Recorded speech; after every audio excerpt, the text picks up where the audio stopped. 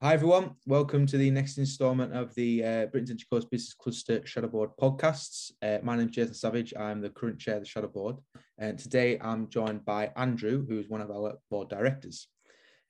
So Andrew, do you want to introduce yourself, tell us a little bit about your career history today and where you are now?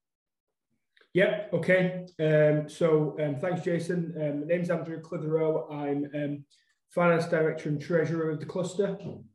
And I'm also in the day job Finance Director of Cars Engineering, who are based here in Cumbria. So that's what I do now. I suppose in terms of my history to date, I'm not originally from Cumbria or Carlisle, close to Carlisle where I live now. I'm originally from Manchester. But I've lived in Cumbria about 15 years now, something like that. So my history today is I went to university in York, studied management studies. I didn't study accountancy as such. It was much more of a general business degree, really, which was much more of a rounded bit of marketing, bit of HR, a little bit of finance. So when I left university, like most people, I think, I wasn't entirely sure what I wanted to do. I knew I wanted to work in business, and I recognised that I'd probably have to specialise in an area. So my first proper job was I worked for Nestle Rowntree in York, a huge employer in York. They certainly were at the time. Kit Kat, Polos, all the good stuff, Yorkie. I got a job there working in the finance shared service department, and it was brilliant. I worked there in York for a couple of years. I had a really good boss. It was a really good team, and they supported me through my accountancy exams. So I think the unfortunate truth about finance is a degree isn't enough. Even if you do a degree in finance, it isn't enough. You have to do a post-degree qualification, or not even if you haven't done a degree, to become a chartered accountant. Yeah. So I did that, and it was grim. So I was working full-time and doing that qualification, but working for Nestle, it was okay as a job, but they were really good with study support, time off to do my exams. So I worked for them for about 5 years, something like that. And that's how I ended up living in Cumbria. After a couple of years working in York, they asked me, would I move, which was great. For me at the time, really, a move to Cumbria was a bit random. I didn't know anybody up here. So we moved up. My girlfriend moved up with me. And my wife now, she got a role up here. We settled up here, and it was brilliant in terms of our interests, like my interests. Like I was well into, hiking, mountain biking, cycling, running. It just ticked every box I needed. So to be honest, it was as much a lifestyle move as a professional move. But I passed my exams. We stayed up here. I moved around a little bit more with Nestle over the next couple of years on specific projects and stuff. But we stayed in Cumbria. So I worked for Nestle. I worked for Story Group for 7 years in Carlisle. Another, significant high-profile employer in the town, which is brilliant. Again, good team, good people. I really like working there. Did loads of different stuff for them in their rail, construction, house building, land businesses. I was fully qualified then, and then I suppose my introduction more into the nuclear businesses within Cumbria, I moved to Mighty. So Mighty 1FM, who were a huge employer on Sellafield and in Cumbria in general. Hundreds of people working on Sellafield, managing the cleaning, security, waste, some engineering contracts on site. So I went there as head of finance and commercial. And that was the real move. That it was great from a career point of view, but it was just enormously out of my comfort zone. I knew stories, I knew the business, I knew the people, and I recognized at the time that really I should just go and do something different just to push me on a bit. So I did. It was much more of a client-facing role. It was a difficult role. The contract was commercially complicated, and it was a big learning curve for me, and I'm glad I did it. Yeah. Good team, good people. I was there for about 3 years. Again, you know, sometimes these things are a bit random. I wasn't enormously looking for a move, but I was approached about a potential role with Cars, who are they're a UK PLC with a proper global operation at the time, you know, still New Zealand, South America, the US, Europe. I knew about them. I was always intrigued and a little bit wanted to know more about Cars. I came, looked at the role, and it was just for me. So I moved here originally as head of business finance, which was much more of a group-wide role, and then more recently specialised in their engineering businesses. So Cars Engineering, Cars Group overall is 20 plus businesses based all around the world. Cars Engineering is 7 businesses, 4 of which were in the UK, and 2 of which are in Cumbria. Probably the most high profile of which is Bendels, based here in Carlisle. And for me, this role is brilliant. It's some good people, some good businesses. It's very much, you know, engineering, contracts, projects type business that I understand. And that's the role I do today. Fantastic.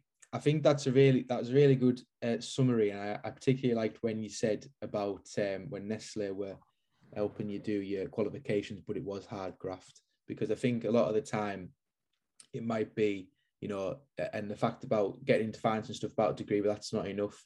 And I don't think that's not sort of publicized, I don't think, sufficiently. And actually it is really hard graft, and a lot of people maybe do it, but it's really hard work. And it isn't just something that people should expect employers just to do, because it's a two-way street. We want employers to be able to develop people, but we want people to understand that, like, to be developed, it is quite difficult. Well, it's really easy, isn't it, to pass your exams, do all that, and then pretend it was easy and forget it quickly. And you do see that. Like, unfortunately, you need to do it. Yeah. But I still remember how hard it was. So we like to recognize that when, you know, we're all working hard in the day job. Yeah. Then you have to go home and do another 3 or 4 hours study. Mm. It's not easy, and it's years of work, but unfortunately that's just the way it is. Yeah. So in terms of, you mentioned you were the finance director for the Beck BC. Yeah. So do you want to tell us, how did you get involved in Beck BC to begin with, and how did you sort of fall into or go into that role with the cluster? Yeah. Okay. So Cars and previously Mighty, the last 2 businesses I've worked for have both been members of the cluster, and I've attended meetings more with Cars than with Mighty, really. Prior to becoming involved as a director, I was always interested in the cluster. I think it was always worthwhile for Cars from a purely business perspective to be involved, and it still is. I think that was where my level of understanding grew. Ivan Bolbin as well was a previous employee at Cars. Our paths didn't really cross because Ivan moved on just as I joined, but you know, because of that, I knew a lot about the cluster, and Ivan probably set the foundation for Cars being involved to the level it still is today. How I became involved with FD was I just saw something online that said they were looking for somebody. At the time, I saw it as an opportunity personally to get a little bit more experience, and also, you know, for Cars as well to get a little bit more involved. So I did.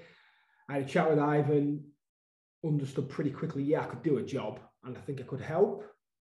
So that's how I got involved. I suppose the timing it couldn't have been worse, really, because I joined the cluster in February 20.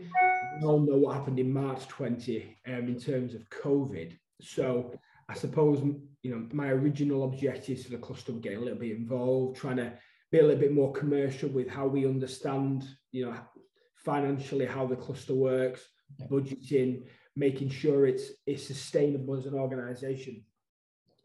That all just changed really on day one, as we were forced to just, it was crisis management mode, really, like no different than pretty much every business in the UK. We were forced to look at, how we were operating at the time, how we would operate through COVID, and just to make sure we were still there after COVID. So that's how I got involved probably for the first year, 18 months with the cluster. So it'd be just about 2 years this month or last month. Yeah. Became involved. But I think with you saying it was a bad time, it's probably also for the cluster a good time for you to join, because we have had to go through quite a bit of complications with obviously the way the business runs, because maybe sometimes people, Beck BC is a business. It had, we have income and we have expenditure, and COVID had a massive impact on how we delivered our work, our meetings, etc. So probably it was a bad time for you, but a good time for the cluster to have somebody with that experience and that mindset of wanting to be more commercial, to look at, right, how do we get value for money for the members, but also maximize the fact that how we can deliver, because although we're a not-for-profit organization, if we can deliver things more efficiently, then we can deliver more. So not 100%. I suppose, in the day job, everything that Cars does and did through COVID, the agriculture business, the engineering business, these were nationally important businesses that needed to continue to operate. In engineering, it was immediately obvious that the projects that we were doing for Sellafield and for other organizations like that needed to continue. We weren't in the position where we could just go and all go home, furlough the staff for a year and just come back. And the cluster was a bit like that as well. Yeah. I think I still think the way the cluster operated through that period, the way it moved to online, the way the meetings continued to operate, it did it really well, and it did it before a lot of organizations understood how they continue to operate. Yeah. So from a finance point of view, we needed to make sure that our income opportunities were clearly going to be limited, but we needed to continue to operate. So if there are other things the cluster does in terms of other events and awards and things like that, which contribute to its operating model, that they all stopped. Mm-hmm. So we had to say, right, actually, if we're just working online, what does that mean in terms of our income, and what does it mean in terms of who we're going to have to pay to allow us to do that? Yeah, exactly. So moving past that a little bit then, and yep. So what we always want to do with these podcasts is give a little bit of a nugget of some advice to younger people. So what sort of advice would you give maybe to younger people wanting to go out and find? I think you've already sort of touched on one point, which maybe education through a degree is good, but actually there's a lot of your certification and your professional body stuff that you need to go through. Is there any sort of other advice that you would give to people looking to get into the industry? Well, first of all, that's absolutely right in terms of education through a degree is good, but it's definitely not the only route into a senior finance role. And people do get a little bit tunnel vision sometimes on doing a degree, and there's an awful lot of people do a degree. They don't know why they're doing it. They just want to do a degree. I suppose into finance, apprenticeship routes into finance are something like big accountancy firms, big four accountancy firms are now using as one of their key routes into their organizations, probably from A level. Mm. So there's a lot of merit in that. And I suppose in finance as well, you either you can qualify through an accountancy firm, or a big accountancy firm, a local accountancy firm, or you can go into industry. Yeah. I always wanted really to work in industry. I didn't want to work for an accountancy firm, but that's just personal preference. Yeah. It's also the opportunity that's available where you live. So understanding that a degree isn't the only option, understanding that working for a big accountancy firm isn't the only option is important. Yeah. And we have quite a lot of smaller businesses. Obviously, with the cluster, we have hundreds of small businesses who all need financial support and things like that. So Cumbria is probably a good place for getting into that sector, whether you want to be in industry or you want to be in practice. Yeah, and I do believe Cumbria, is a great place to live in terms of what it can offer in terms of a lifestyle. And a finance career, gives you that. There are a lot of, we don't have a massive presence in Cumbria from the big four accountancy firms, but that's not the only option. You don't want to move to Newcastle, you don't want to move to Manchester. There are small accountancy firms, a lot of which are closely involved with the cluster. Yeah, Dots and people like that. These do offer great career routes into finance. Yeah, fantastic. Right. I think that brings us to a close. Thank you very much, Andrew. I think that was really good to get your sort of background, how you're involved in the cluster, and some advice to young people. So thank you very much. All right. Thank you very much. Yes. Bye. Cheers, mate.